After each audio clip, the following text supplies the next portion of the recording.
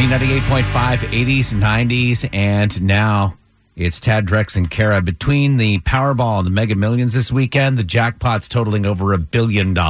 And there's absolutely no strategy when it comes to picking the numbers for the Powerball or any of these lottery things. It's got to be random, right?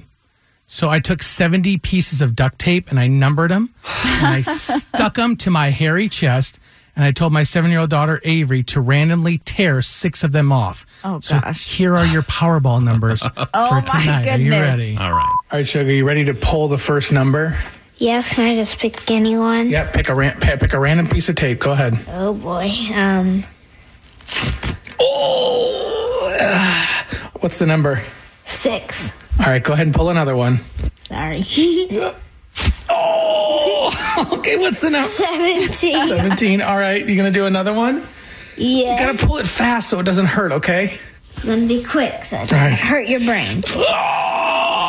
Okay, what's the next one? 28. Okay. All right, ready for the next one? Yeah. 1, 2, 3. 41. 41. Okay, one more number, and then we got to pull the Powerball, okay? Okay. Okay, what is 49. Hey! So we got 6, 17, 28, 41, and 49.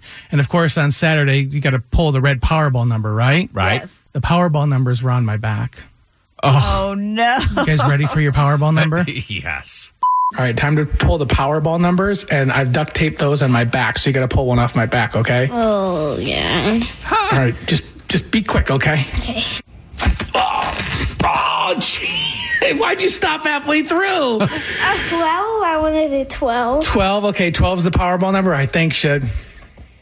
I love you. Me too. Sorry that hurt. There you go. Those are your winning numbers. There's only one thing missing. What's that? Kelly Clarkson. Oh, I know. I'm sorry.